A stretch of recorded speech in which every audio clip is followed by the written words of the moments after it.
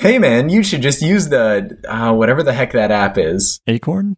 No, it's not Acorns. It's like, I keep seeing ads for it on Hulu, and it's gotta be a pyramid scheme of some sort, but it's like the Earnify app. Oh, and Earnify.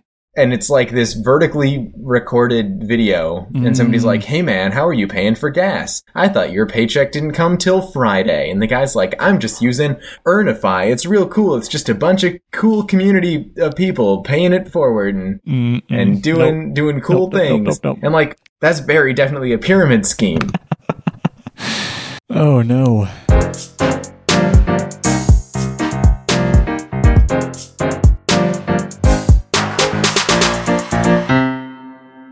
Hey, Zach. Hey, dude. So, Rumpelstiltskin, what's the story?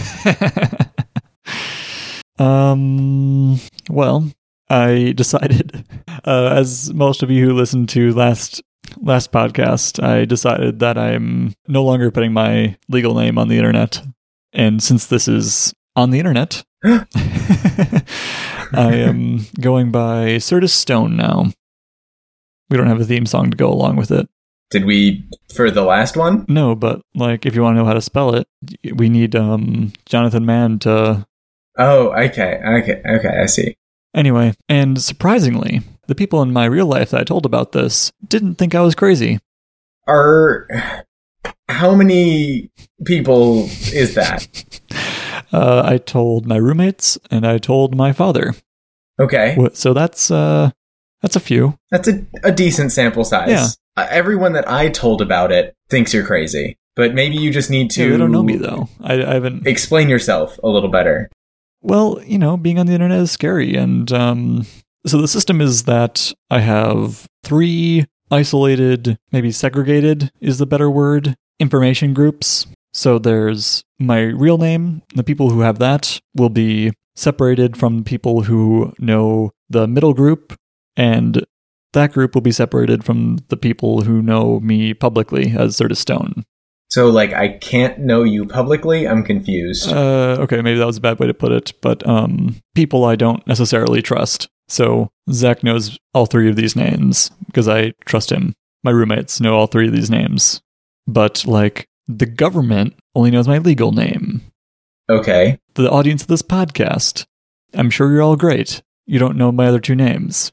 And for those of you who remember from previous podcasts, don't worry, it will be changed soon. Okay. You have the paperwork all drafted up and stuff? Not quite. It's a process. First, I have to pick out a name. Yeah. Manhole Waffle, I'm telling you. Manhole Waffle is not gonna fly. At this point, it's compromised, isn't it? Yeah, it is. I was afraid I was going to say Rumpelstiltskin. You're going to be like, oh no, dude, you can't say that name either. So I still don't think you did a very good job of explaining why the whole 3 bucket for the people system. So 2 buckets would probably be okay, but I want 3 buckets because it's easy to do. Why do you need buckets? So let's say, just in theory, I make some dude mad on the internet. Okay. It's not something I try to do, but it's something that sometimes can't be avoided. Yeah. And this guy decides that, oh, I know how I'll get back at him. I'll publish everything I know about him, which can be a lot if you are motivated. Now, most people are not motivated and cannot find my address because they simply aren't trying hard enough. That's not a challenge. It's just a reality. Don't be creepy. Don't be creepy. But this guy, he can make it really easy to find my address just by saying certusstonesaddress.com or whatever. Yeah. Phone number, social security, all this stuff. So the idea is to have legal name be separated from a name I would use while pissing someone off online. So are you thinking that you specifically are more likely to piss off people who are motivated? No, not particularly, but I can imagine that being the case. Okay. Maybe something like what happened on Reply All happens, and someone gets my... I don't know. I deleted most of my accounts at this point, but let's say I was still using Snapchat. Someone gets my Snapchat account, and they say, hey, don't use a Snapchat account or else. And I call their bluff and they say, bad call, dude. And publish all my information to say, this guy hates puppies, egg his house. Okay. I don't hate puppies. I don't deserve this. I just got hacked by a guy and got my Snapchat back. Yeah. But if my Snapchat is not connected to my address in any way, and the only way to get to my address from my Snapchat is via a name, as far as I'm concerned. Mm-hmm. And if the name is different, then it is much, much more difficult to get to any actual personal information. Okay. And so, yeah, we got legal name, we got public name, and the middle column is for companies like Snapchat or like Starbucks, who need a name, but do not need my name. Okay. And that's going to be different from Steven and also the other two names? No, that is the middle name. That is the second bucket. The great old one that cannot be spoken of in audio. Yes, the one that I have to beep out. Is the one that Starbucks knows. Yes. And also, like, a classmate. The other idea is for that middle name to have a loose actual identity. So I can say, this is my first name, this is my last name, I'm from this place, and none of it's true. Just so I have an identity to tell people because I don't want to have to make up details on the spot. So you can, like, tell Starbucks a consistent story about you being Cthulhu Sound from Akron, Ohio, and you're training to be a nails salon specialist. Yeah, and if Cthulhu Sound introduces themselves as such to a classmate and we need to, like, change lab partners, then I'm not going to get my stories mixed up because I'll just have an identity. I'll just have an identity ready. So all of them can say, hey, have you met Cthulhu Sound, the guy who's going to college to be a nail technician? For your university. It's very important. So is that just what you've been up to? You've been just theorizing that kind of thing for the last 2 weeks? The decision was made even before the last podcast came out, I think. Mm-hmm. But yeah, I have put a decent amount of thought into it. If you have any questions, please direct them at Zach, and he will tell me about them. Right, yes. We will definitely have another follow-up section where I play that little soundbite of you trying to explain yourself to all of the people around me and see what they say. Oh, man. Playing podcasts to people who did not ask you to do that. That is always the best way to get attention and retain it. Go sit in the quad and say, hey guys, my friend's real weird. This is him explaining himself. What do you think? You thought he was weird. He's actually just a tiny bit paranoid. And this is a logical thing to do. If you're a tiny bit paranoid. If you're a tiny bit paranoid. Do you have a name for this movement? Oh, do you have 3 names for this movement? No, I don't. I've been calling it the Great Renaming of 2018, but it's not very catchy. You could, like, effectively build a career on scaring people and then telling them that they need to follow your 3-step system. So much hassle. I don't understand why you're doing it. Still. I just told you why. Right, but I don't understand why you're going through with it. So much work for very little payoff. Or a massive amount of payoff, depending on whether or not something like that will happen in the future in the timeline that I don't do this. Okay. Join me, Zach. Or should I say, Rumpelstiltskin. I'm very afraid that I am using the wrong microphone, so I'm just gonna mute myself and, oh shoot, I am using the wrong microphone. Alright, sorry that you're gonna have to deal with this audio, but I'm using the wrong microphone to record. Oh, but it was coming through okay on Skype. Yeah, that's the frustrating thing. That's why we need the checklist. Hey there, I'm on the correct microphone now, and you can probably tell, and I'm so sorry. I'm so very sorry. Luckily, that was only 20 minutes of the actual recording.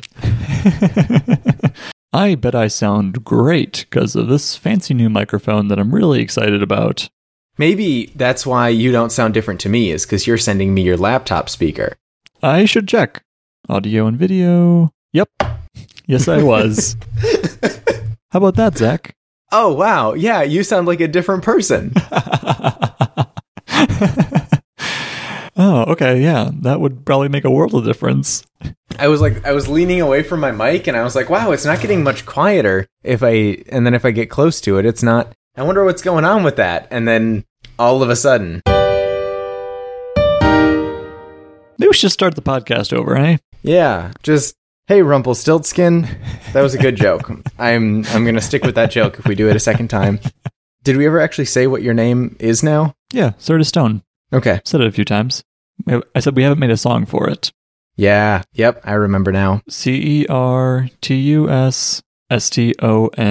That's Certus Stone. Yeah, like that. Ston? STONE. Songs are hard. CERTUSSTONE. That's Certus Stone. So you could say, in that terribly mashed together way that I performed that song, I was causing the E and the that to be in a superposition. That syllable was in a superposition of E and that. It's definitely how that works. Yeah, that's... I was just reading a thing by Dijkstra, the guy who came up with the algorithm, and he was basically like, A, software engineering is for charlatans and wimps, and B, if you need to use analogies to explain anything in computation, you're weak and doing a disservice to the field. Yeah, sounds about right. So anyway, we're not using the analogy of putting the two things into one syllable for superposition because for many reasons. Because Dijkstra will rise from his grave and slap me. Not only are you using an analogy, that's a terrible analogy. Why would you pick that one? And you would say it was for a bad joke. It was for a very bad joke, and an attempted segue into the thing I actually want to talk about, which is quantum computers. Yay! We did it! We got there! So, I had a thing written down that I needed to research for this episode, and then I researched something totally else, and that totally else thing was quantum computers. Awesome. So, like, the basics are, at a very individual, very cold, or very small level, things don't behave the way you expect them to. So, we can use some of those properties of the very cold, very small things to do computation faster and better and different. And at its basic level, it is a lot like modern computation, just the normal binary 1-0 type thing. There's more unit circles and imaginary numbers, from what I can tell. But at a basic level, you still have a state of the thing, and the operations you perform on it to get it to the next state. Right. So you could have 2 bits and combine them with an AND gate and get another bit out of that and use that and build that up. But if I just handed you an AND gate, you wouldn't be like, oh, I've got it, computer graphics.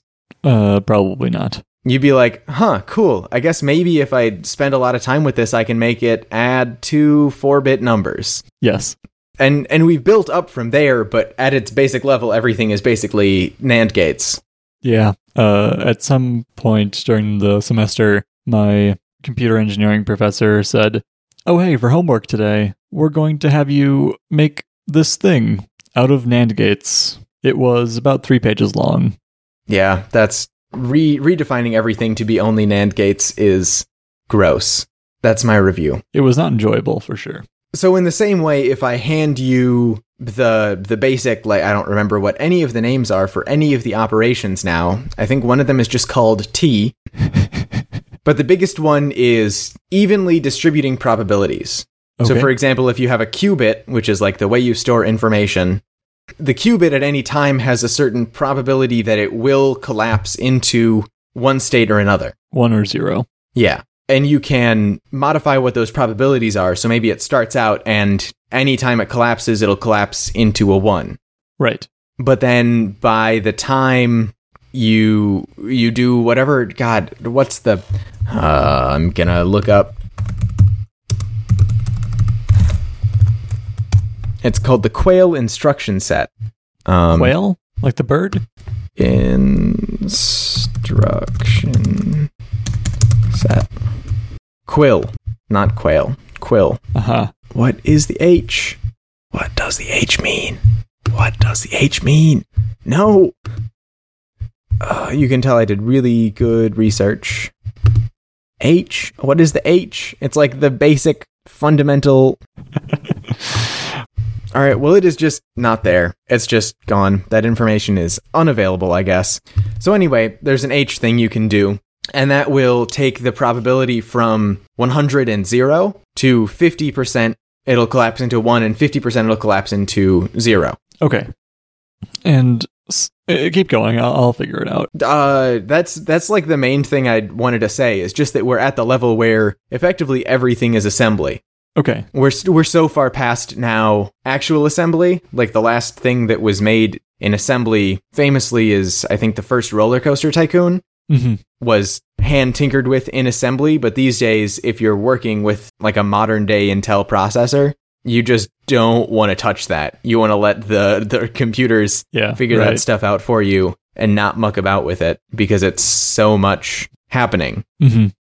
And so we can jump, or we are now jumping from that thinking of 3 or 4 levels abstracted into Python or something, back to this very basic, you've got 5 different gates you can use and 5 different operations you can perform on these bits. What are you going to do? Okay, here's the plan. You get a bunch of college sophomores taking computer engineering because college sophomores are writing in assembly. And if you are like, oh, I can't do this because I've been writing in Python for 30 years, you can just get a bunch of college sophomores. Okay, so start them young. Yeah. They're too entrenched in their thoughts if they've been software engineering, and now they're weak and charlatans, according to Dijkstra. So you need to get people who have not been infected with anything but theory, and then throw quantum physics at them. Yeah. No, that's the easy part. There's one thing that I understand, which is Shor's algorithm. When I say understand, I mean looked at a couple videos of and now can go like, oh, yeah, okay, the Wiggles.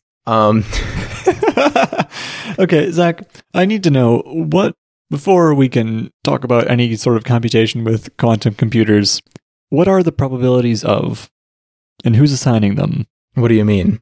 There's a certain probability that it'll be 1 and a certain probability that it'll be 0. How do we decide what those probabilities are? And if it is a person deciding them, how do we decide them? And how do we use that to do computations? There's a lot I don't understand. I'm pretty sure it's experimentally. Like if you have a single thing and you know that it'll always be 0, and then you do whatever this thing is, the H, whatever the H means, if you do H to it, and then you collapse it, then you can observe it 50% of the time being 0 and 50% of the time being 1. Okay. And if I want to do a computation, like, say, 1 + 1.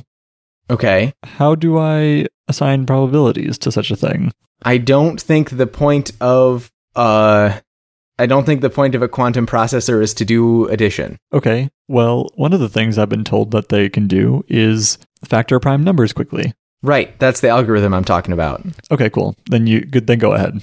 Okay, so it's Wiggles. So through some math madness that I don't quite comprehend, they turn the problem of finding the prime factors into a problem of finding a period of a series through some calculus 2 mumbo jumbo. Can you tell us what the period of a series is? How often it repeats? Okay. Yeah, that's how I would describe it. Like you got your sine wave and it goes wiggle, wiggle, wiggle. And the period is the time frame between maximums as far as I'm concerned. There's probably a better definition than that. And so then there's also a thing called a quantum Fourier transform. Oh yeah, that.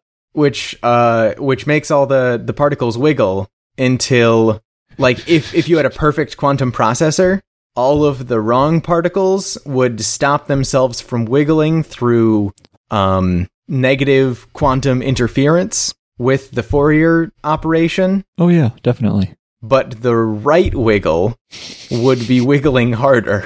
What's the name of this algorithm? Shor. SHOR.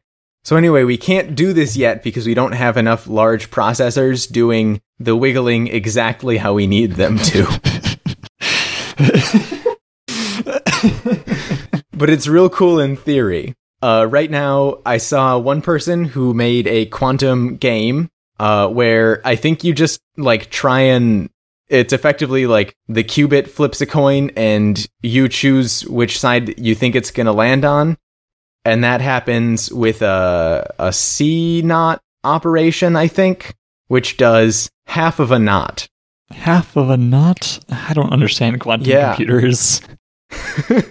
I think it's related to imaginary numbers, somehow. Oh, that makes sense, actually. Somehow that makes sense in my head. Because imaginary numbers are like half of a knot. Yeah. No, really. Yes, I understand. Yeah. Form the multiplicative group of integers module. Oh, okay. Albanian group. You did. Okay. So just the obtaining factors from the period bit. Mm-hmm. That's really interesting. I think you do that. Once you know what the period is, then you hand it back to a normal processor to complete the task. Yeah. Because the hard part is knowing what the period is. Uh-huh. So the idea is a quantum processor operates like a coprocessor. Like in your architecture class, you might be talking about a floating point processor or coprocessor. Yeah, something to do just floating point operations. Yeah, which is like if you want decimals in your computer, you need like a whole bunch of extra weird hardware bits to do it in. Or like your phone with the fancy fingerprint sensor probably has a coprocessor to do special fingerprint operations. Right. And so that's just a thing that your main processor doesn't need to know how to do. It just can say, hey, you, the guy who knows how floating point operations work, please solve this math problem for me. Yeah, it's like a group project, except not awful. So the quantum processor would be the same idea. It's the main processor says, hey, you, random number thing that make the wiggles good so I can solve this math problem. Okay, a little bit of a...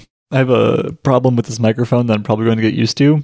I have to laugh into it because you can't really hear me if I'm over here laughing. I can't. Yeah, that was... And it's a habit you picked up, and I just have realized myself doing it recently, is that when I start to laugh or I start to talk louder, I lean back just because I know then it'll keep my levels roughly about the same. Mm-hmm. But if I laugh here, you can barely hear me. I need to laugh into the microphone so that you guys know how funny I think this is. Yeah. Quantum computers, man, I tell ya. What's up with qubits, am I right? So I used a quantum teleportation to get myself here, and boy, might my arms be tired. So all this work, Zach, it's being done by whom? Graduate students, IBM, and another company. Give me a second. I need to go to the website. How many qubits are there? No, qubits. Dang, the website is not appearing for me. Somebody has a website, and it's like the how many people are in space right now website, which just tells you how many people there are in space right now, but it tells you exactly how many qubits there are in the world. Interesting. So anyway, there's some company that starts with an R that has 128 qubits in their processor. Let's go to modern day 2018. It's not there. So anyway, a lot of tech companies and a couple research labs. Okay, so the research labs and probably some of the companies are making their research public, right? Right. Would you say that's the default? Well, I just scrolled past a thing that said that Edward Snowden leaked documents about the NSA using quantum computing or seeking to develop a quantum computer for cryptographic purposes.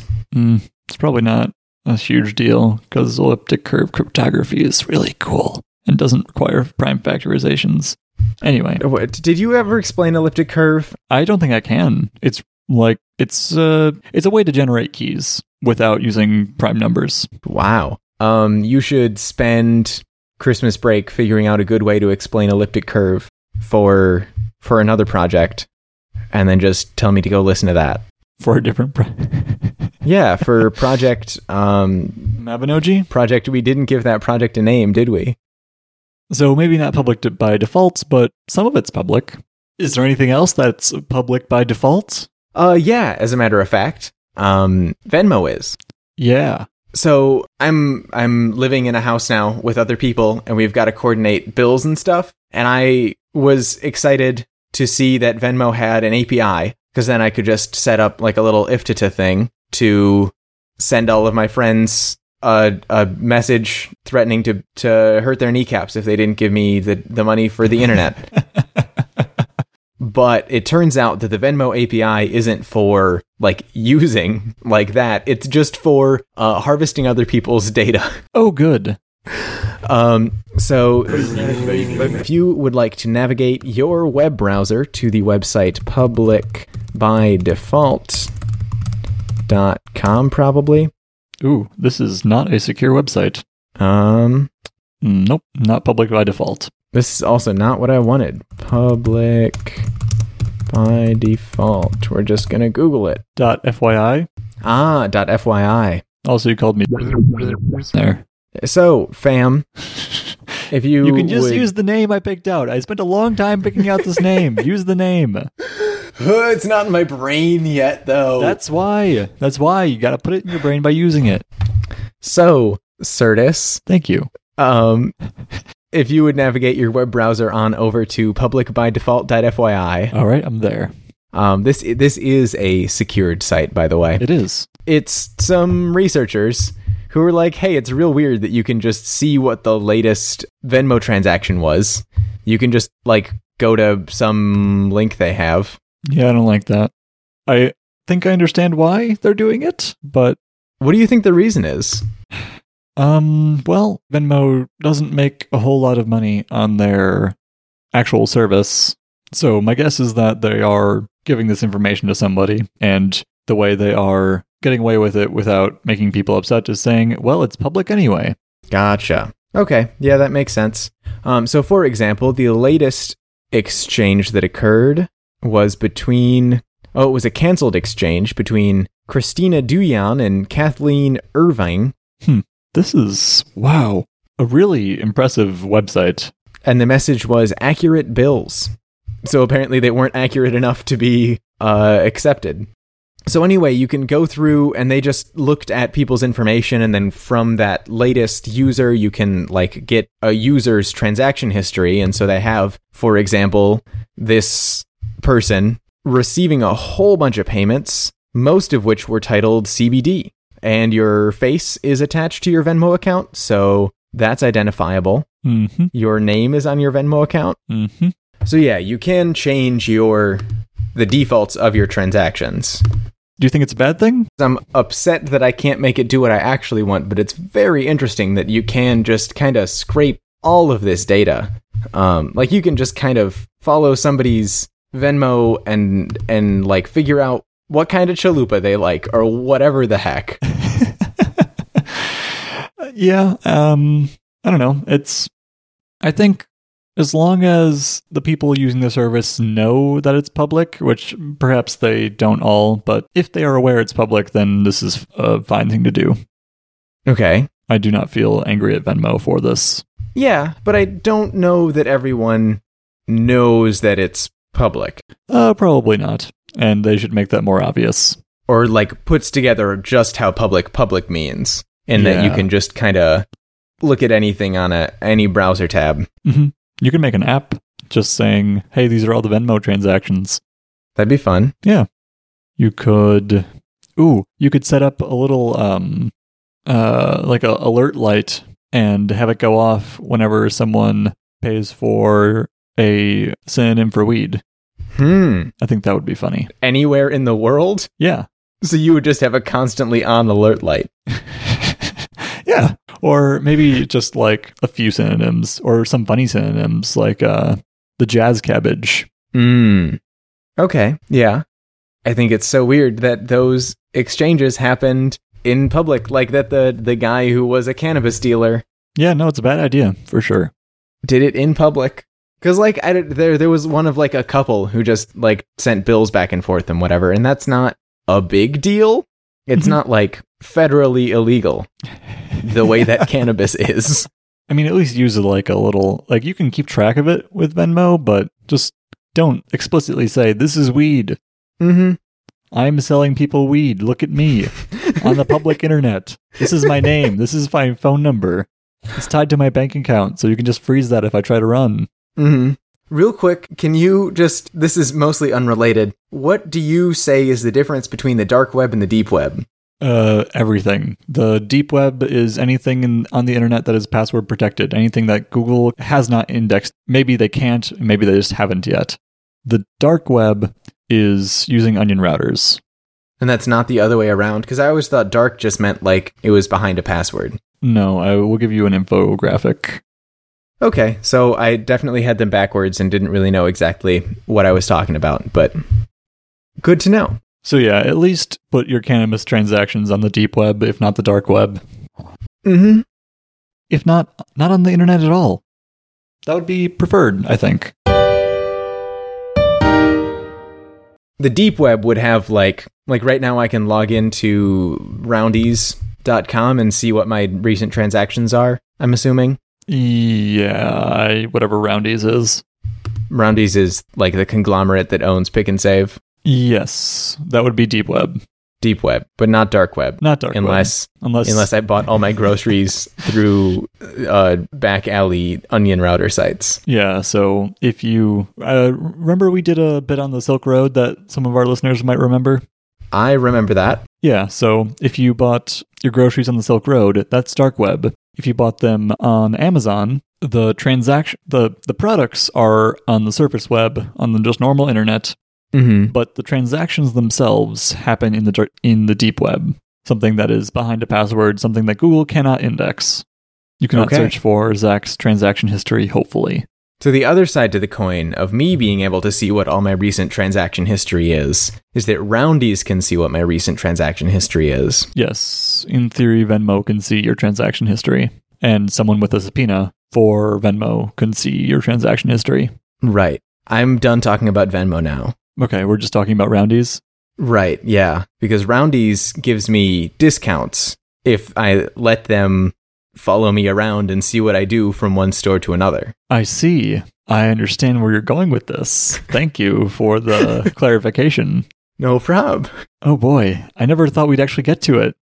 We're in a bit of a pickle now because we can't send people to the link. You're right. I didn't think of that. When's Certus Stone gonna have his blog up and running? Eventually, Zach. Eventually. Someone just transcribe this and put it somewhere else. One of our great listeners, you'll get a super awesome buck. It's our new in-store rewards program. Do you have the file somewhere? Because I want to. No, it's here. It's here. I can read this. Okay. I copy and pasted this into the blog that no longer exists. Okay, so months ago at this point, because this has just been floating around in our things to talk about list for a long time, I read an article by the guy that you saw on HBO with cat eye contacts in, Ian Bogost, the one from Silicon Valley, the TV show. Okay. But anyway, he's done having cat eyes now, and instead he is a professor and writes for The Atlantic, but he was generally just talking about privacy nihilism.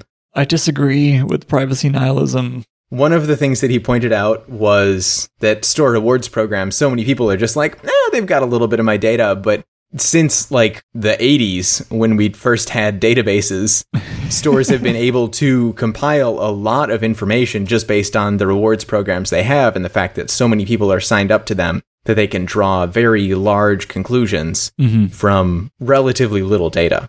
Right. Personally, I use Walgreens rewards. I use punch cards, which are their own beast, but still included in store rewards. My Walgreens reward, anytime I tap my phone just to the terminal to pay, it also makes me use my Walgreens reward card. There's not a way to not use my Walgreens reward card if I want to use tap to pay. That's frustrating. So anyway, I was thinking about this and reflecting on all the ways that I use rewards and in-store rewards and thinking that nope. I gotta just get a buzzer or something. Thinking that Certus, my security-minded friend would probably have some problems with the concept of store rewards. Yeah, so Zach put this in the agenda, oh god, how long ago at this point? Long ago. September. And I started thinking about it and could not contain myself. I had to write a whole rant about it. And then with some formatting, I turned it into a blog post, which no longer exists. So, but it's going to be up and running by the time this is published, right? Maybe. Probably not. It's going to be, let's just have a single link to this rant. Or you just have an evergreen, constantly cycling Certus.rocks/rant. And just whatever the latest rant you came up with, that's a great idea. I'm going to do that. Okay. I'm going to do that. Okay. Anyway, so I have this big long thing that no one can read now. So I'm just going to say it out loud. Oh, okay. Let's try to drum up some emotion quick. Okay. So Roundy's is stealing your data and forcing you to eat turkey because they give it to you for cheap. Okay. So before we get too into this, allow me to be clear about one thing. Stores do not have reward programs for the consumer's benefit. What? They would not give you discounted or free stuff if they weren't trying to extract your money in some other way. But Mr. Dale Roundy loves me, and I get a friends and family discount because I'm such good friends with... Is that his name? Roundy's. I think it's Dale Roundy. Nope, it's Bob Mariano. What? That's disappointing. That is disappointing. That's really disappointing. It's also headquartered in the city that I'm in. Oh, we're not saying it out loud anymore. Look at that. Zach's evolving. I mean, I will very shortly, but okay, Judson Roundy, not Dale Roundy. Judson. Anyway, Judson Roundy does not send out coupons to make your day better. But he does.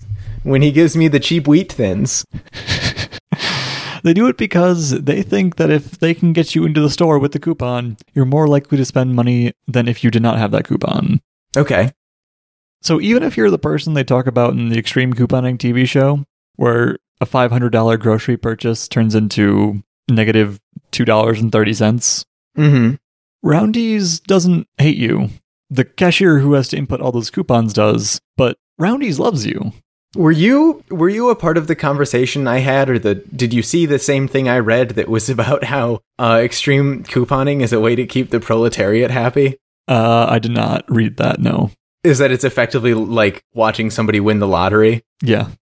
That's the next point. It makes people who watch that TV show want to do something similar, but of course, 99.9 repeating of the people watching that show are not dedicated enough to become extreme couponers. It was your thing. It was the thing that I thought when I read your thing. And I said, hey, have you seen that blog post where that Certus guy talks about the proletariat?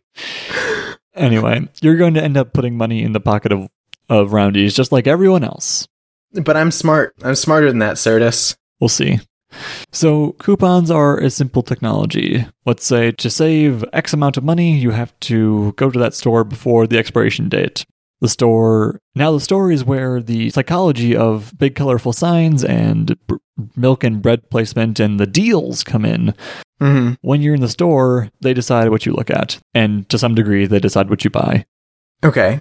Punch cards are the next logical step to this. They are common in college coffee shops. You buy a coffee and get a hole punch in the card that you bring to the store. After 10 punches, you receive a free coffee. Essentially, you receive 10% off your coffee every time you get a hole punch. That's I'm gonna disagree with that phrasing of it, but it makes you think that that's the way to phrase it. Yeah, that's the... Do I just keep repeating your points back to you because I read this blog post months ago and now it's just kind of subsumed into my reality? Because then I'll just be quiet while you read the rest of your blog post. No. I appreciate the input, even if it's mine. This adds a new way for the coffee shop to get you in their store. To have the punch card be useful, you have to keep it in your wallet or otherwise on your person. If you don't, you may want to visit the coffee shop and not get your discount that you deserve for being a loyal customer. Having a branded card in your wallet all the time is great advertising for the store, a gentle reminder that you need a caffeine hit every once in a while. It's also a gentle reminder that you could have gotten 10% off your coffee that you're paying full price for in a different store. Mm-hmm. And it's not quite 10%. It's, if you're like me, you buy little coffees until you get your punch card and then you buy a big coffee. Mm-hmm. And that's my way of like cheating the system. Wow. But no, Zach, I'm not cheating the system. The system is not necessarily cheating me, but not being cheated. The system knows what's up. The system knows what's up. But Certus, what about all the pizza place that's in between me and school? So anytime I'm walking back from school, I just want pizza, and the pizza place is right there. Yeah, same thing. So is a punch card a bad idea then? For whom?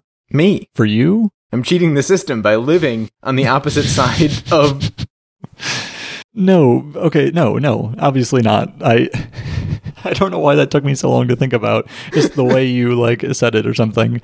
But craving pizza in other ways is not somehow better than punch cards. You are still affected by the punch card in your wallet, regardless of where you live. And the other thing about it is that you're not going to go to a different pizza place. If you're like, this pizza place is too expensive than the one from campus, you're not going to go to the one 2 blocks down because you have this fancy rewards program now. And you're saving No, I don't money. go to the one 2 blocks down because they paid to fix the streets. We've been over this. Zach doesn't like capitalism. We have been over this. I don't like Domino's. I mean, okay, but try the hand toss crust. It's actually pretty good. I can't. Principles. Principles, man. Pizza. Pizza over principles is a really good way to live your life. You're right. Well, that's the thing. It doesn't very often compromise your morals, so it's really not that bad of a way to live. I think it's not that bad of a thing that is happening. But that's a conversation for another time, possibly a time in the past, now that I'm thinking about it. I think we already talked about this. Anyway, membership programs are an interesting adaptation to the punch card. You'll give the store your email or phone number, and they'll give you discounts on your purchases, like Walgreens does this, like Zach was saying. This makes the store money in 2 ways, actually. The first is similar to the punch card, but instead of seeing an advertisement in your pocket, you'll receive an email from them every 3 days telling you about their new deals. In essence, a coupon that a consumer doesn't need to seek out. The second way is that having the data will increase your value to them as a customer. They've always been able to see what people in aggregate are buying, but now they can keep track of you as an individual, what you are buying. And they can use that data to adjust prices, inventory, and their advertising strategy.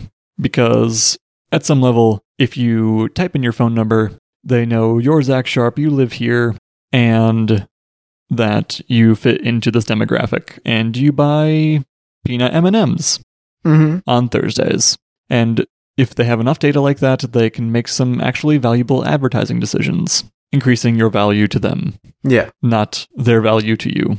Just want to reiterate that. No, but when they advertise to me, it's because they know what I want. They're just using my data to tell me what I want. And really, if I'm getting what I want, why is that so bad? It's what I want. They told me. Yeah, but you wouldn't buy it otherwise. That's what you're saying, yeah? Yeah. And if you're not going to buy it otherwise, you probably don't need it. Okay, but what about the coupon for Wheat Thins that I got?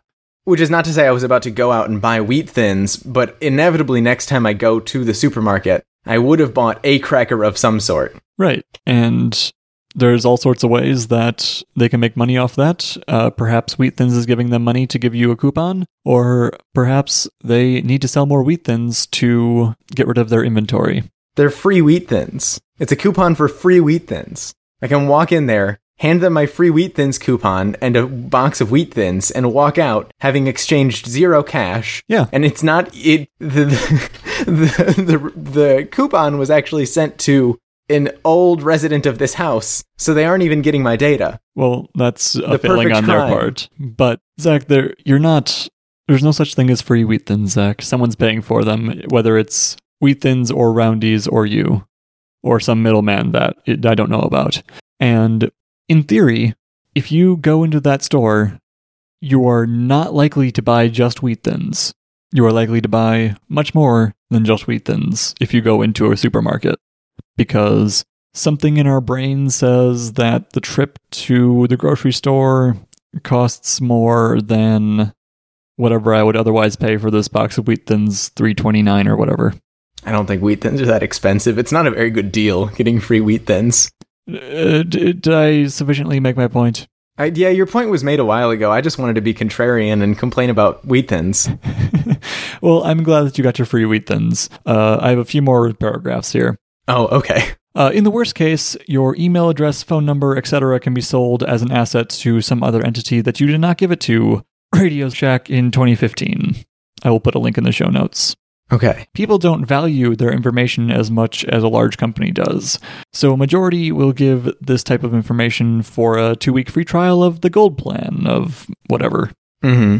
Now, I have plenty of memberships and punch cards. I don't want you to think that I'm totally against this kind of business practice, and I do have a cynical take on it. I'm very selective about who I give my phone number to, and I carry only 1 or 2 punch cards at the moment.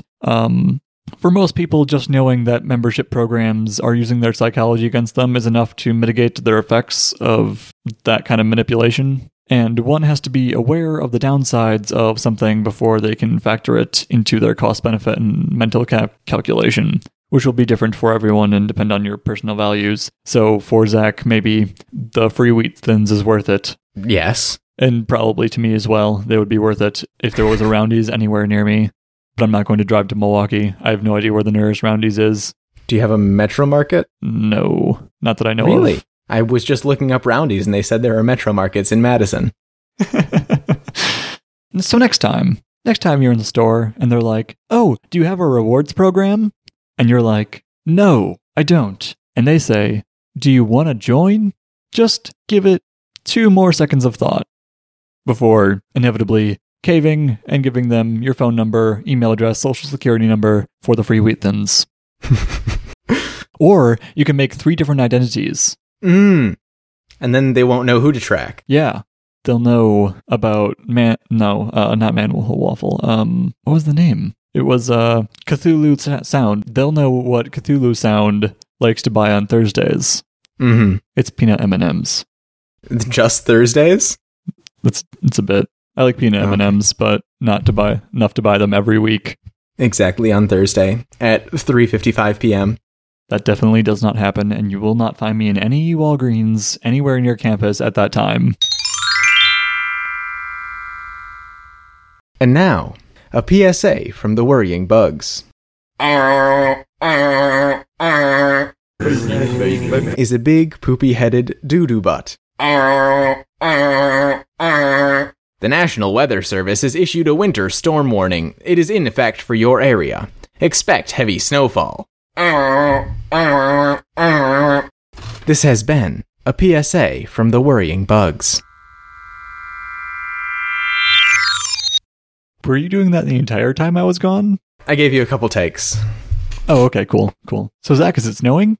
I'm pretty sure it's raining. Yeah, that's definitely rain up there. Wait, no.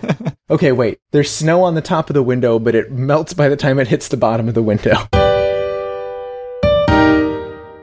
So something you said in the store rewards section made me think of a discussion I was having over break about, like, irony in advertising, that I feel like most of the people we know are aware that we're being advertised to and very directly. Mm-hmm. So some advertising tactics don't work. So then, like, a stopgap advertising tactic was saying, "Hey, we're going to use some psychological tricks on you. Isn't that funny? We're relatable."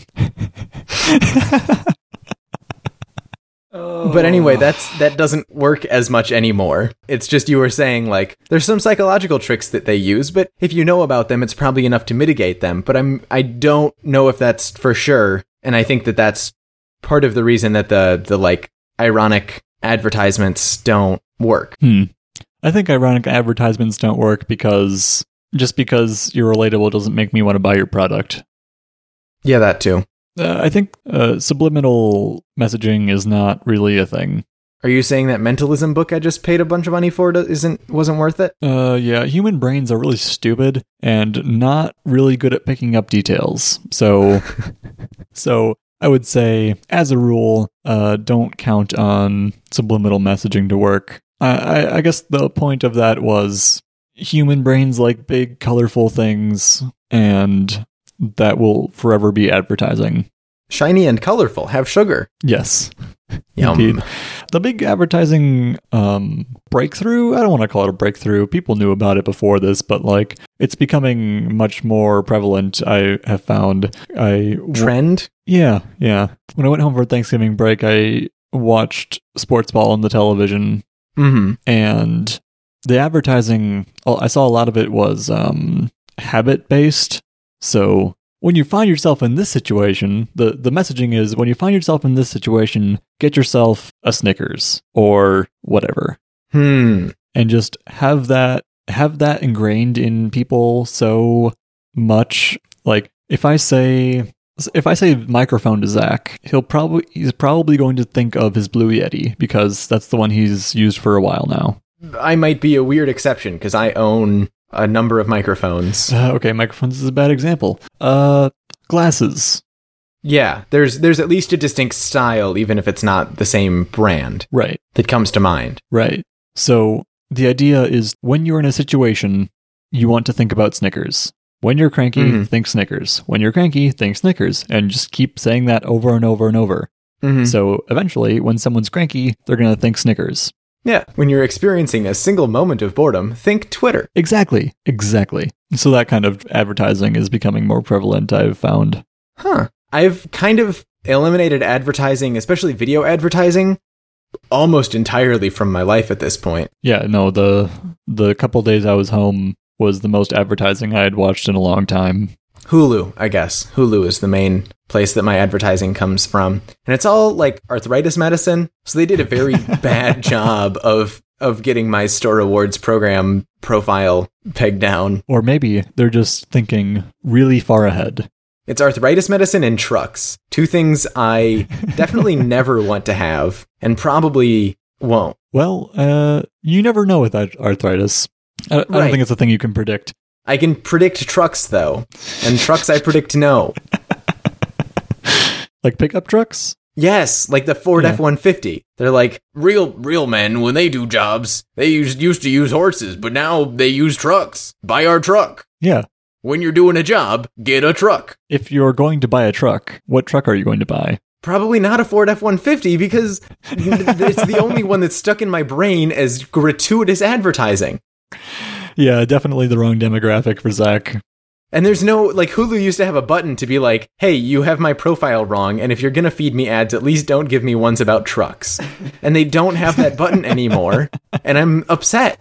Well, start buying arthritis medication, and then they'll stop advertising trucks.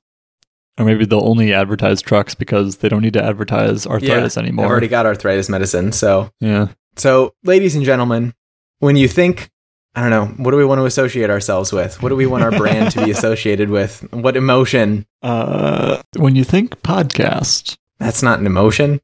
No, it's not. When you're just craving some knowledge.